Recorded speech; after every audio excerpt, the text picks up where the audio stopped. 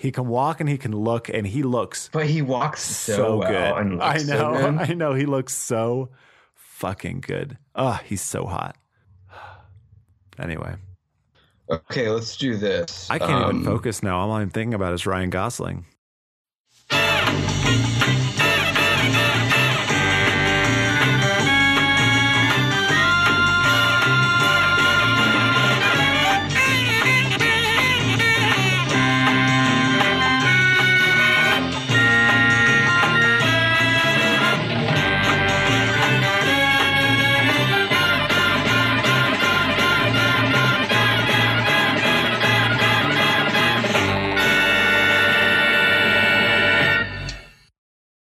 Well, I guess we can get into it. This is episode number 16.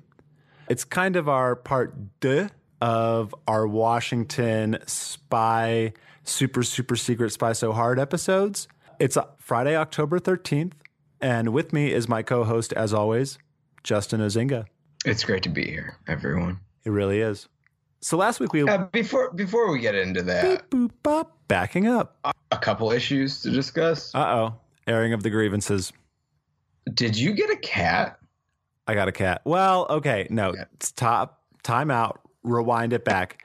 I never wanted a cat. However, I come home one day and there is a cat in my house, and there is not really a litter box or food bowls or much of anything in that way. So I just, I spoiled the kitty. I bought the kitty some toys and some, the kitty essentials that a kitty would need. And so now I have a cat.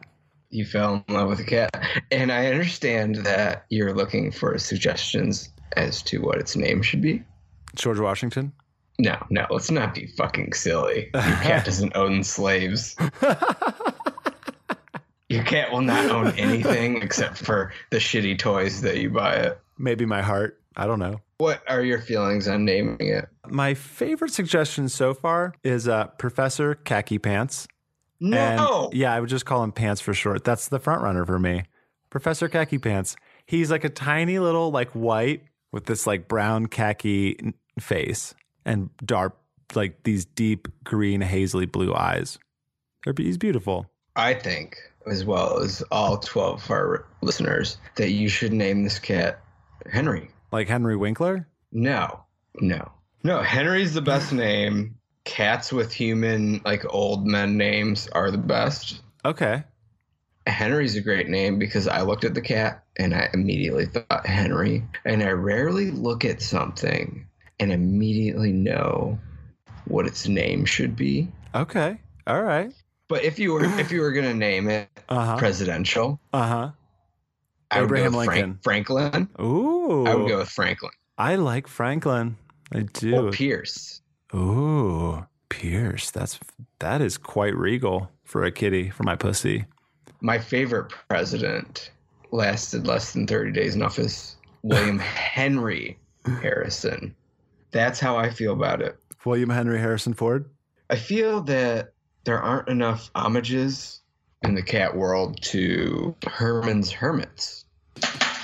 I'm Henry the Eighth, I am. Henry the Eighth, I am. I got married to the widow next door. She's been married 7 times before. And everyone was an Henry. Henry! Would have a Willie or a Sam. I'm an eighth old man, I'm Henry. Henry the Eighth, I am. H-E-N-R-Y. Henry. You might have convinced me. Henry the Eighth, I am. And all the time, you can do the H-E-N-R-Y. Henry. You could sing that to your cat every time you come home. I feel very strongly about this. If you want to name it Pants, Mr. Pants. You want to name your cat Pants? Do you want to name it Pants? How about Mr. Slacks? No, or Mr. Shorts? Pants. Underoos. I think it's a bad idea. But do what your heart tells you to do, or do what I tell you to do. I thought that those were one and the same. Exactly. So Ryan, Yeah. the news is pretty crazy. This is the craziest that I feel that the news has ever been. Let me just tell you, it's not even political. Justin, there have been fucking shootings, fucking forest fires. California's experiencing a shit ton of earthquakes recently. Shit's crazy right now. Yeah, the president is unfit for his office. Oh, But just that we have certainly. to narrow things down because our podcast has become mostly about thinking about a very old fuck president and not our current president. But of the last couple of weeks, of all the crazy shit, the president of the United States kind of challenged his Secretary of State to an IQ test. Like an IQ off. That's right. The guy who tried to sell steaks at Sharper Image is publicly challenging a member of his cabinet to an IQ test off. An IQ test off. I don't really know what the fuck that is. I hear. Is Mensa getting involved with this? I'm sure Mensa would be happy to facilitate this challenge. They've said so. They literally have, like, actually quite literally said that they would be happy to host that test. Oh, Jesus Christ. I don't know what to do anymore. So, Ryan, I would like to ask you kind of a typical IQ test question. All right. Just to see if you are smarter than Donald Trump. Because I see no possible way he could answer this question in a timely manner. Okay. Are you ready? Yeah. Clear your head. Have you had anything to drink? Yes. Okay. This is drunk Ryan Markley versus the president of the United fucking States. All right. Okay. Let's go. Here's the question. Jane went to visit Jill. Jill is Jane's only husband's mother-in-law's only husband's only daughter's only daughter. Did you hear all that? Do you need me to repeat it? Yes. Repeat it one more time, please. Okay. Jane went to visit Jill. Jill is Jane's only husband's mother-in-law's only husband's only daughter's only daughter. Okay. What is the relation between Jill to Jane? Jane's the daughter. Jane is the daughter. And you are now, by all rights, President of the United States of America. All right. Woo! Kumite. Kumite. Kumite. Perfect reaction to your presidency. Fuck. I think It's very crazy. watch But it burn. in all seriousness, who would you say is the smartest president of the United States? Out of all 45 of these mostly white cunts. I'm trying to think of the name of the president who was It's actually- interesting to bring up because Washington had one of the worst educations out of all the president. Maybe only second to what's his farts, Andrew Johnson, who didn't have any formal education, none. Washington had about a 5th grade education. Well, I mean, off the bat, I actually think of President Obama only because he's like a fucking scholar. Bill Clinton, actually, he graduated Edmund A. Walsh School of Foreign Service, at Georgetown. So it's not fucking bad. Bill Clinton definitely graduated Yale Law School. It's part of John Mulaney's stand-up routine. Georgetown University, University College, Oxford University. He never graduated, though, and this is where he never inhaled. Really? And Yale Law School. Oxford University never graduated, but he did go to law school at Yale. Yes. But he did pass the bar. He did, yeah. So he's one of the few presidents that modern presidents that did not graduate from law school and went on to pass the bar. That's fascinating. Because really, I mean, before Nixon, there were only a couple presidents that became lawyers that actually went to law schools. Because as we know, George Washington fucking destroyed Princeton, King's College. Woodrow Wilson is the only PhD president. Only PhD president. This is fascinating. He was a law school dropout. What was his PhD? His dissertation. He's not a doctor. Yeah. He's a political science. He was a political science. His doctoral dissertation was titled Congressional Government, A Study in American Politics. So probably the only... That was like Johns Hopkins. That's correct. Johns Hopkins University, yeah. Which is a weird thing to say nowadays, but at least over half of United States presidents became lawyers. But out of the first, before Nixon, most of them were apprentices. Lincoln, Buchanan, Franklin fucking Pierce. But I'm putting if I was gonna gamble on the DeLorean rounding up all of our presidents in their prime for an IQ test, I'm putting all my money on John Quincy Adams. Interesting. Dude swam naked every morning. I don't have any other evidence to back up my wager. I really don't have anything. My top three are going to be John Quincy Adams, Thomas Jefferson, and Bill Clinton.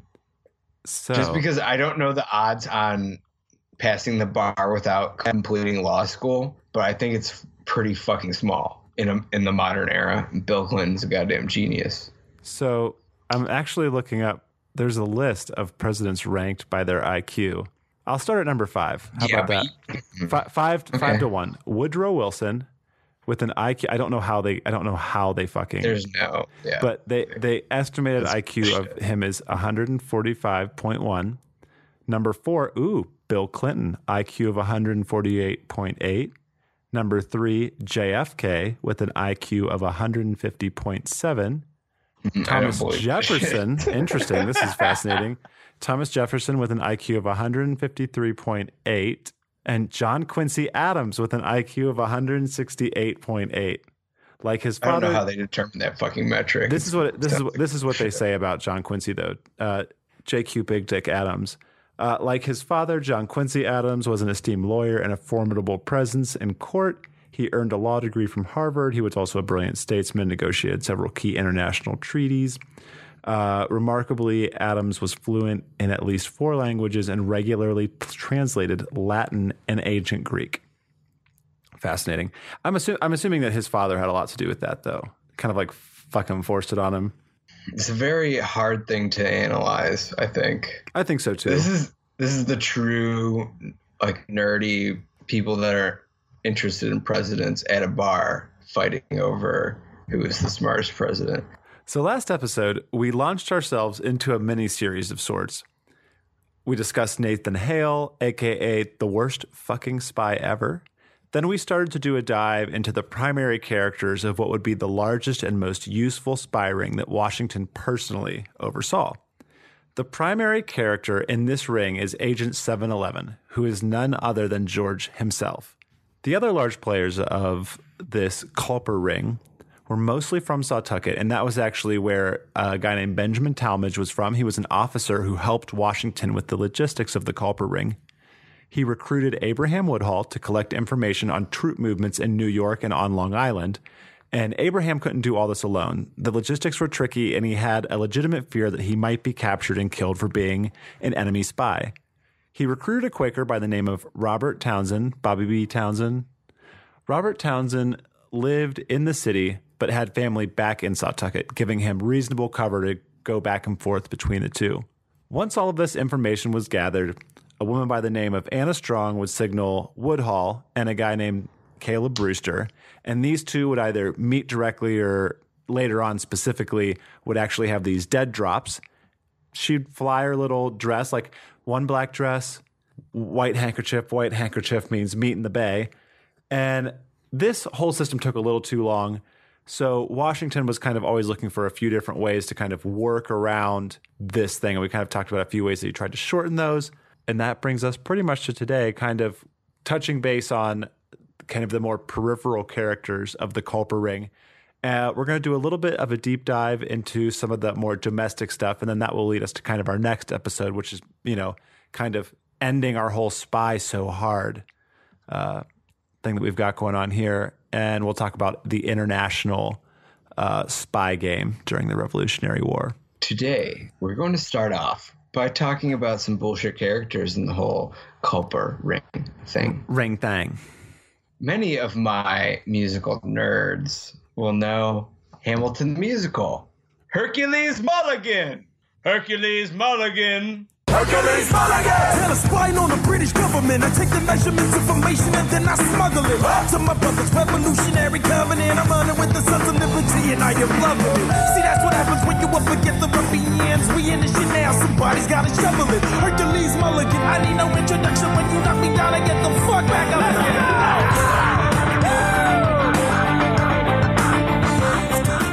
The great thing about Herc was that he was in it from the beginning. The British cunts should have seen all the red flags when it came to Hercules Mulligan. And what's crazy is that Alexander Hamilton actually lived with Hercules Mulligan at Princeton, which was at the time King's College, which I think that we should have a King's College nowadays. I think that we should have a King's College. Let's bring it back. Let's make America really great again. Smart people should be like, I go to King's College. I go to the King's College. Y'all motherfuckers aren't getting in there. And Hercules also owned a clothing shop. This clothing shop British officers loved. Hercules was fabulous. He was a big, likable personality. Just a big, fabulous man. Let me measure your waist while I gather your intelligence. Ooh.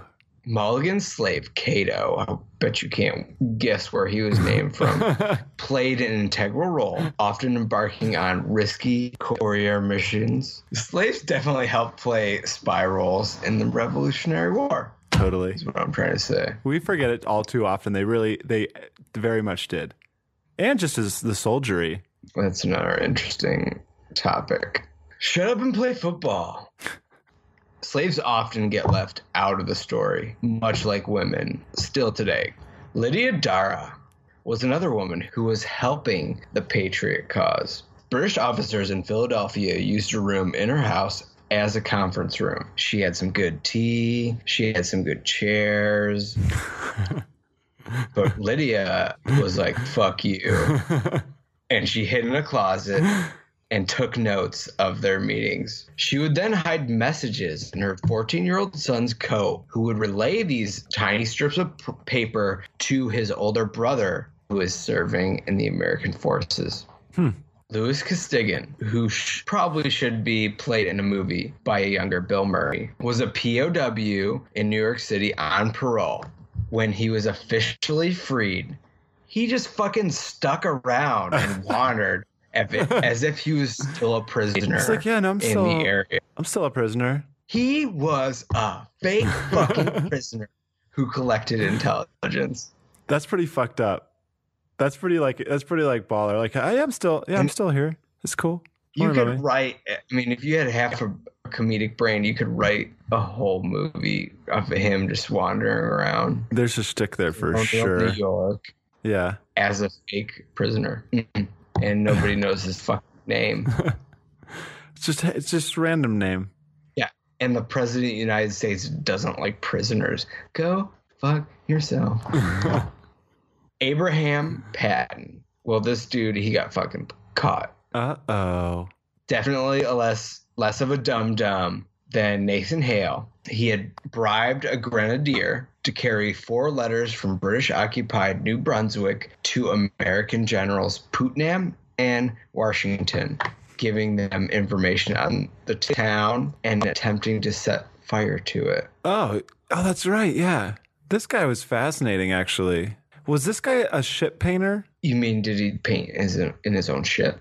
Or was he a poor painter? No, there's a story of a guy. He would paint ships, and he didn't really much like the British, but he wasn't much of a patriot. I think this guy, like, and he would like kind of like check out like some movements in like the sea areas. And then one time he just attempted to set a bunch of boats on fire, but it totally didn't fucking work. And they found him out and they fucking killed him. Yeah, well, yeah, that sounds about his end of his life was the grenadier turned him into the British authorities. Yeah, that sounds about right. He admitted to everything and he was killed. Yeah. If you were caught, would you admit to everything, Justin? If you were a spy and you got caught, would you admit to it? Without torture? Yeah.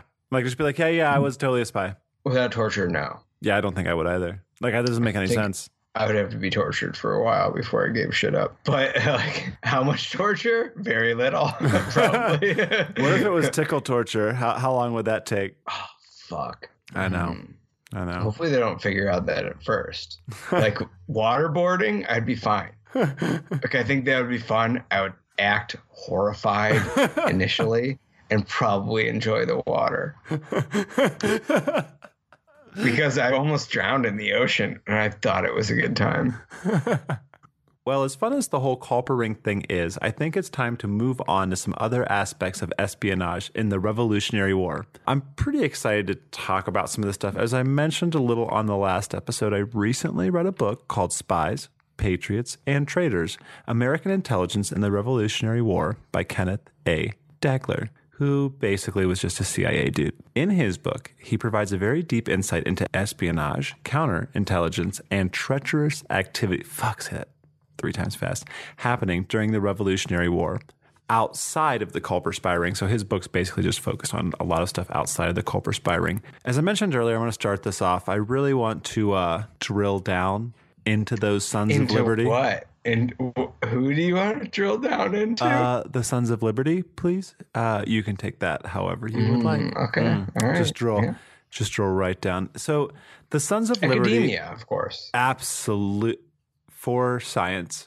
The Sons of Liberty, they were a secret political / paramilitary organization. It's also a TV show, kind of like Turned, but I'm not sure how good it is. I haven't watched it yet. I'll probably give it a go. I'm assuming since we're talking about it and I realized it was a fucking TV show today. It's on History, I think. And the lead character is fucking hot, so sounds good. Anyway, Sons of Liberty.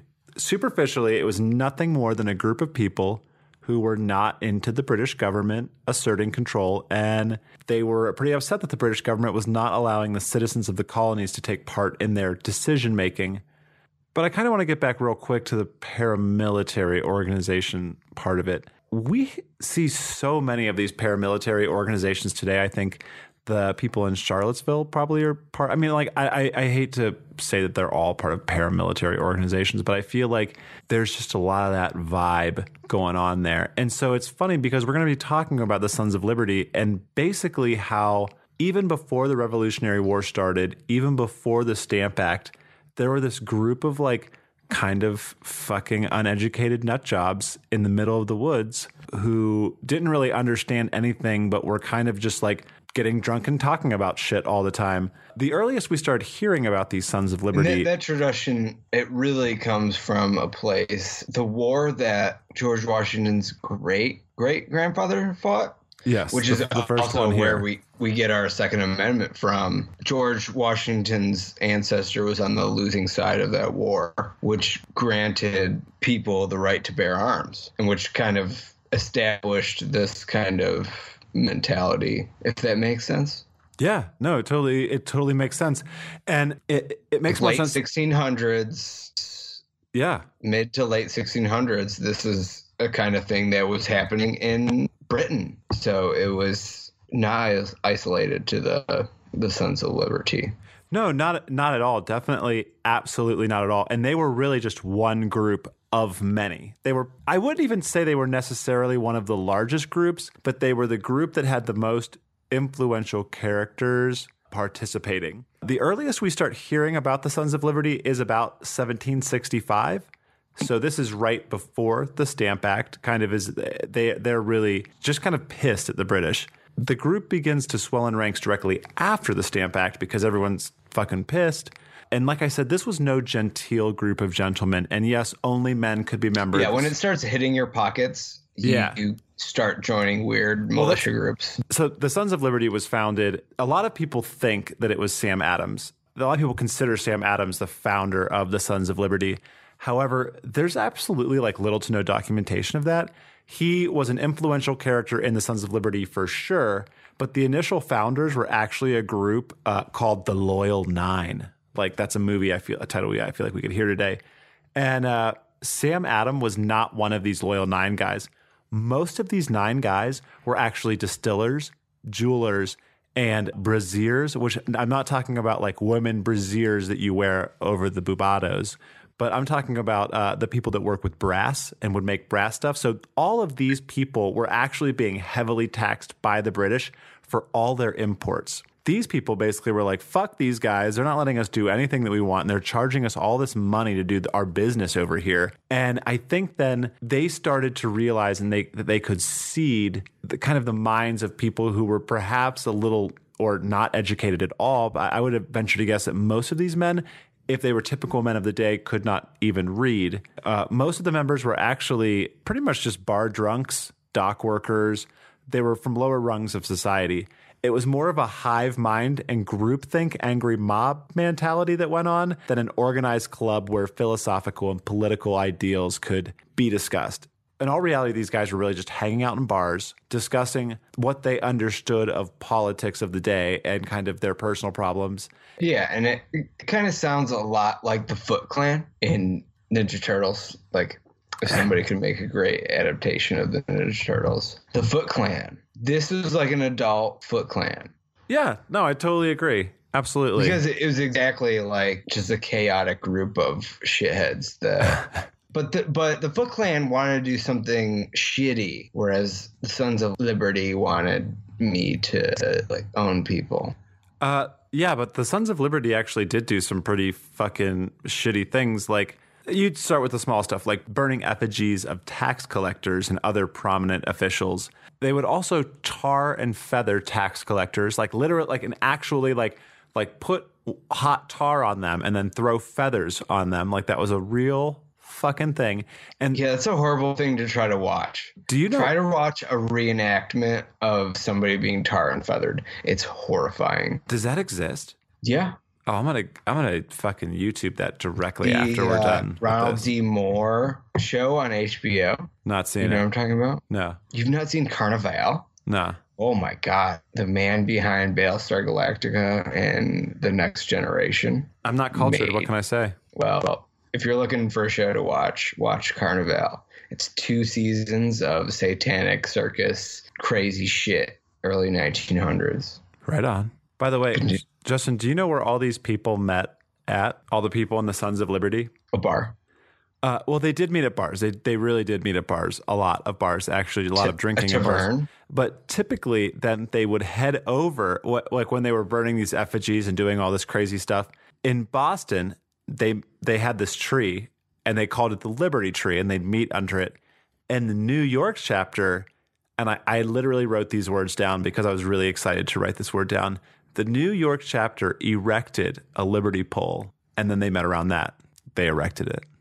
As long as they erected it. They erected the Sons. All the Sons got together and they erected this big pole, and then they would just gather around it and shout at people, like just things, you know. I feel like we're liking that as a society, just erecting a gigantic pole and shouting our beliefs. We try to make too many signs. Signs are lame. Big giant poles. Signs are lame. Change people's minds. Yeah, well, apparently it fucking worked. So some of the other notable members of the Sons of Liberty are, as we mentioned, Hercules Mulligans and Sam Adams. Yes. We had John Adams, interestingly enough, John Hancock, and Paul Revere was also another. There were several prominent members of the Sons of Liberty. I'm not going to go through all of them. But those are like some of the big names. Interestingly enough, though, I think that what happened in this group, the Sons of Liberty, we had all these thinkers. So we knew that John Adams, like we mentioned, that J.Q. Adams, John Quincy Adams, his son, was super smart. John Adams was super smart. So these people were super intelligent, and they realized what they should probably do is attach themselves to an idea that's not their own idea, right?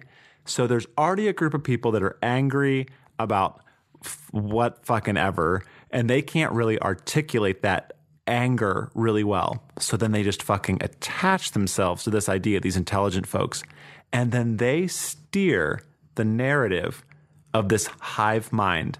Wow, that doesn't sound anything like what's going on fucking today. Not at all. I guess one bit. Not one bit. Well, I guess some things just never fucking change, man. Like, because really, that's exactly what this Sons of Liberty was used for. I think that it's what Washington used religion for. I think it's what a lot of our founding fathers actually used religion for, because I think that there were such huge masses of uneducated religious people that did not understand what you would say to them unless it was some type of churchy context.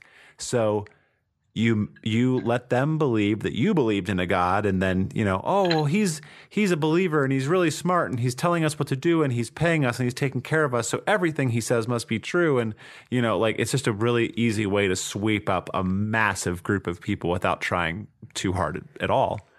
Like I said, I do believe actually it's something that's happening today.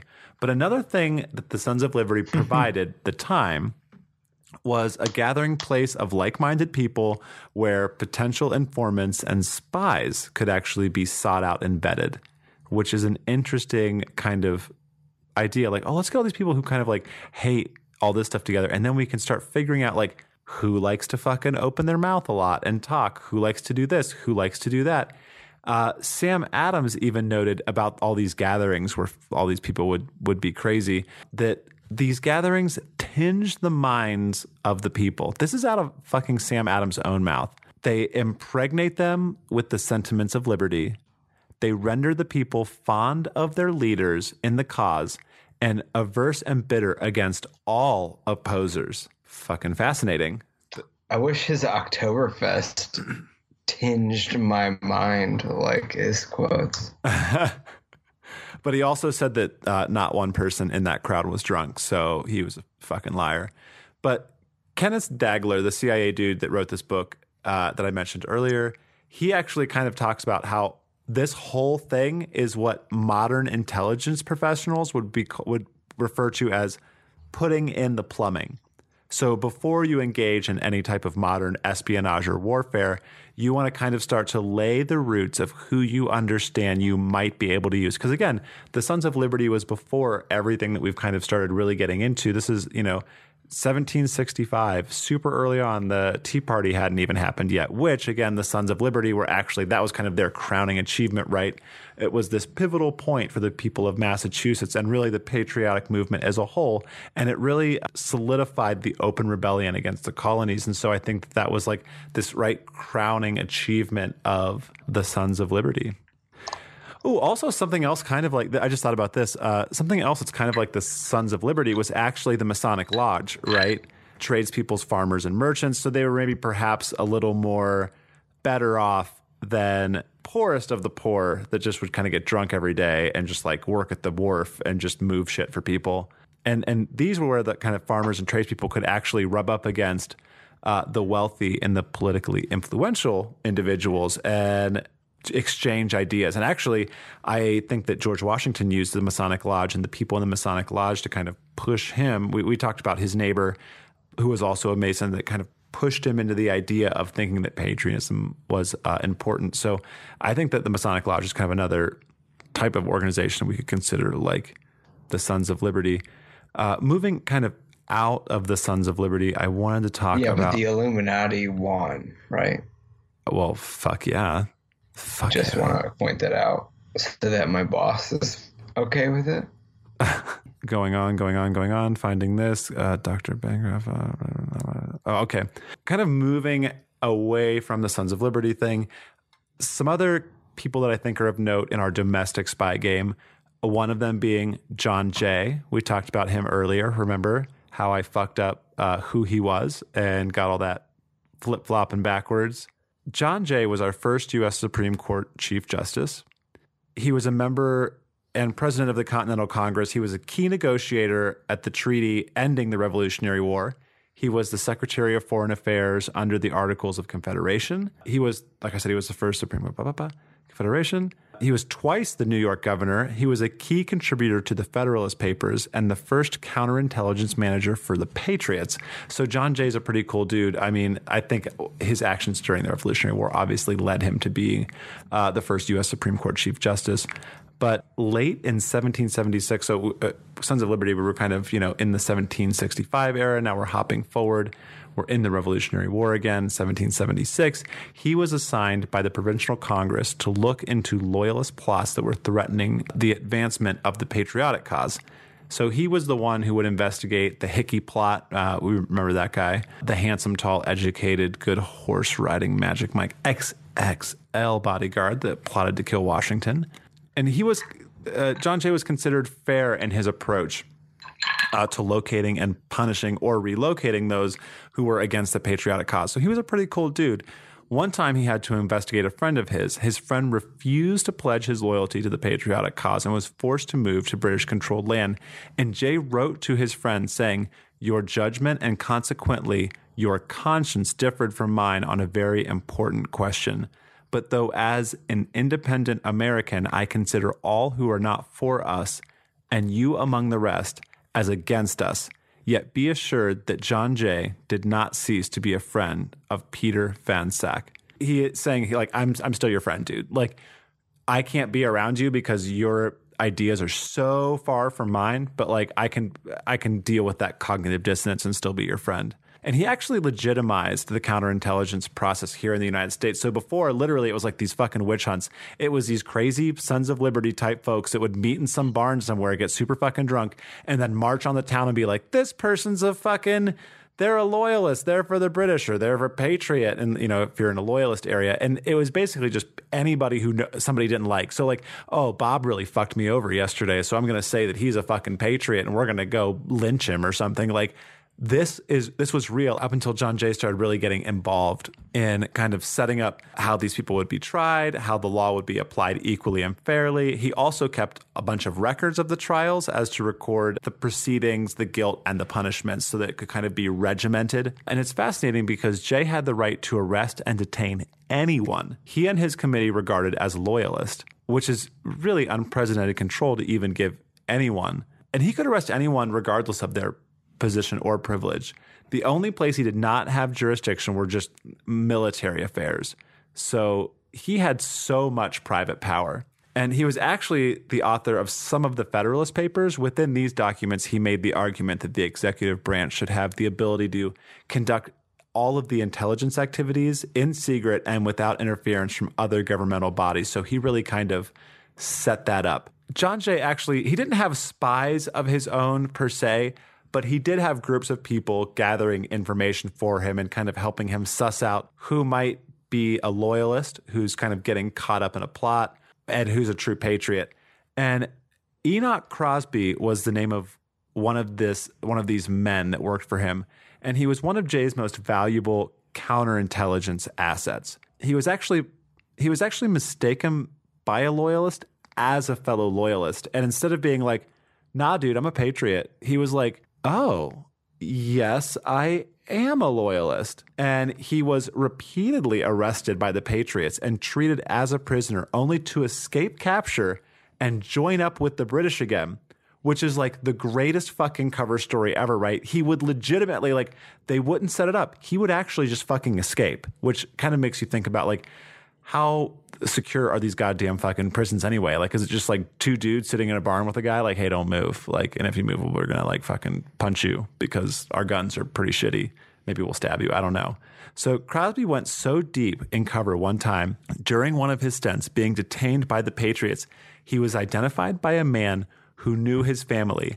That man went and told everyone that Crosby was a loyalist, which really worked out actually really well for his cover. But during this time, he was instructed by Jay's committee to plan his own escape. He did so by climbing out of a window again. He escaped a lot. Anyway, he was discovered attempting to flee and was shot at. He was not hit, but the dude was fucking committed, unlike Nathan Hale, who was I'm a fucking traitor. The dude was arrested and jailed a whole lot. Like I said, he was basically on his own to come up with his own escape plan all of the time. And one of my favorite stories occurs after the escape where he was being shot at.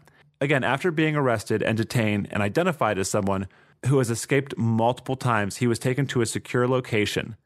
The secure location where he was taken was John Jay's own home. But Jay was gone and no one could vouch for him. So what does this dude do yet again to avoid punishment? He talks the housemaid into drugging the brandy of the guard on duty and he slips out. Eventually, he just fucking escapes too much and he has to fucking stop doing it. So, bummer. But again, American espionage is more than just the Culper ring or one tiny little bit.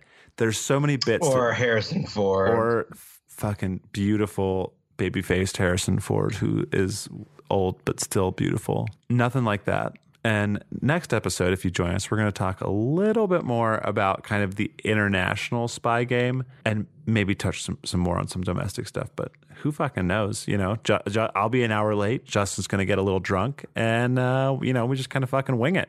Go ahead, hit up our Facebook page, write us some fan mail, contact@potus.life. Go rate us on iTunes, please. Sign up to become a social media ambassador for us. So if you are wanting to kind of help us do some more weekly posts and kind of keep us up to date, because we basically need some fucking help. If you're interested in helping us, let us know. We could definitely use it. Anyway, thanks for listening, everybody. I love everybody. I love everybody. Bye.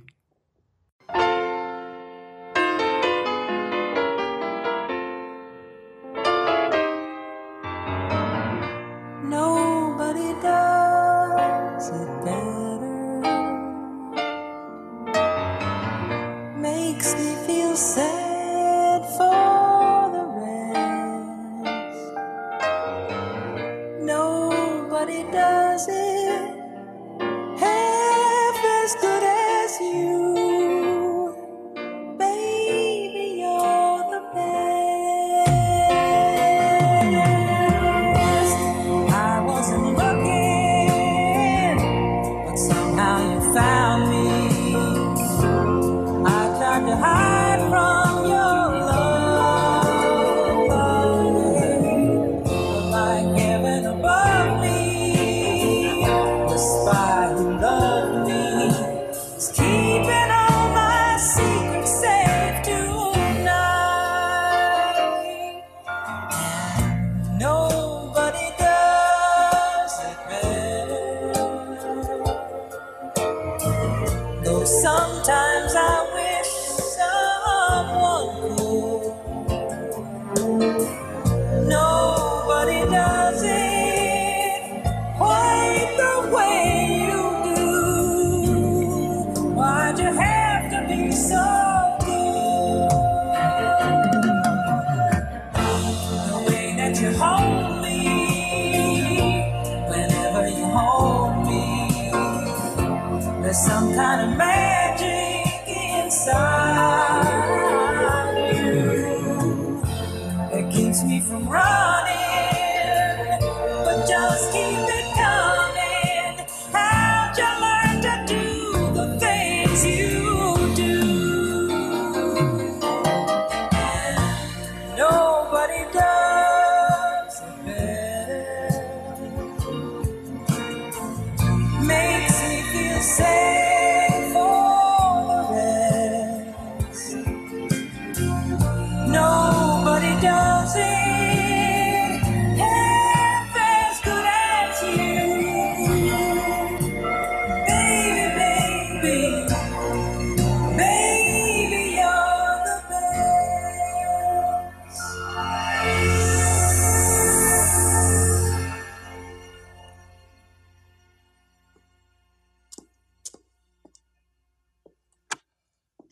Send in Agent Triple X.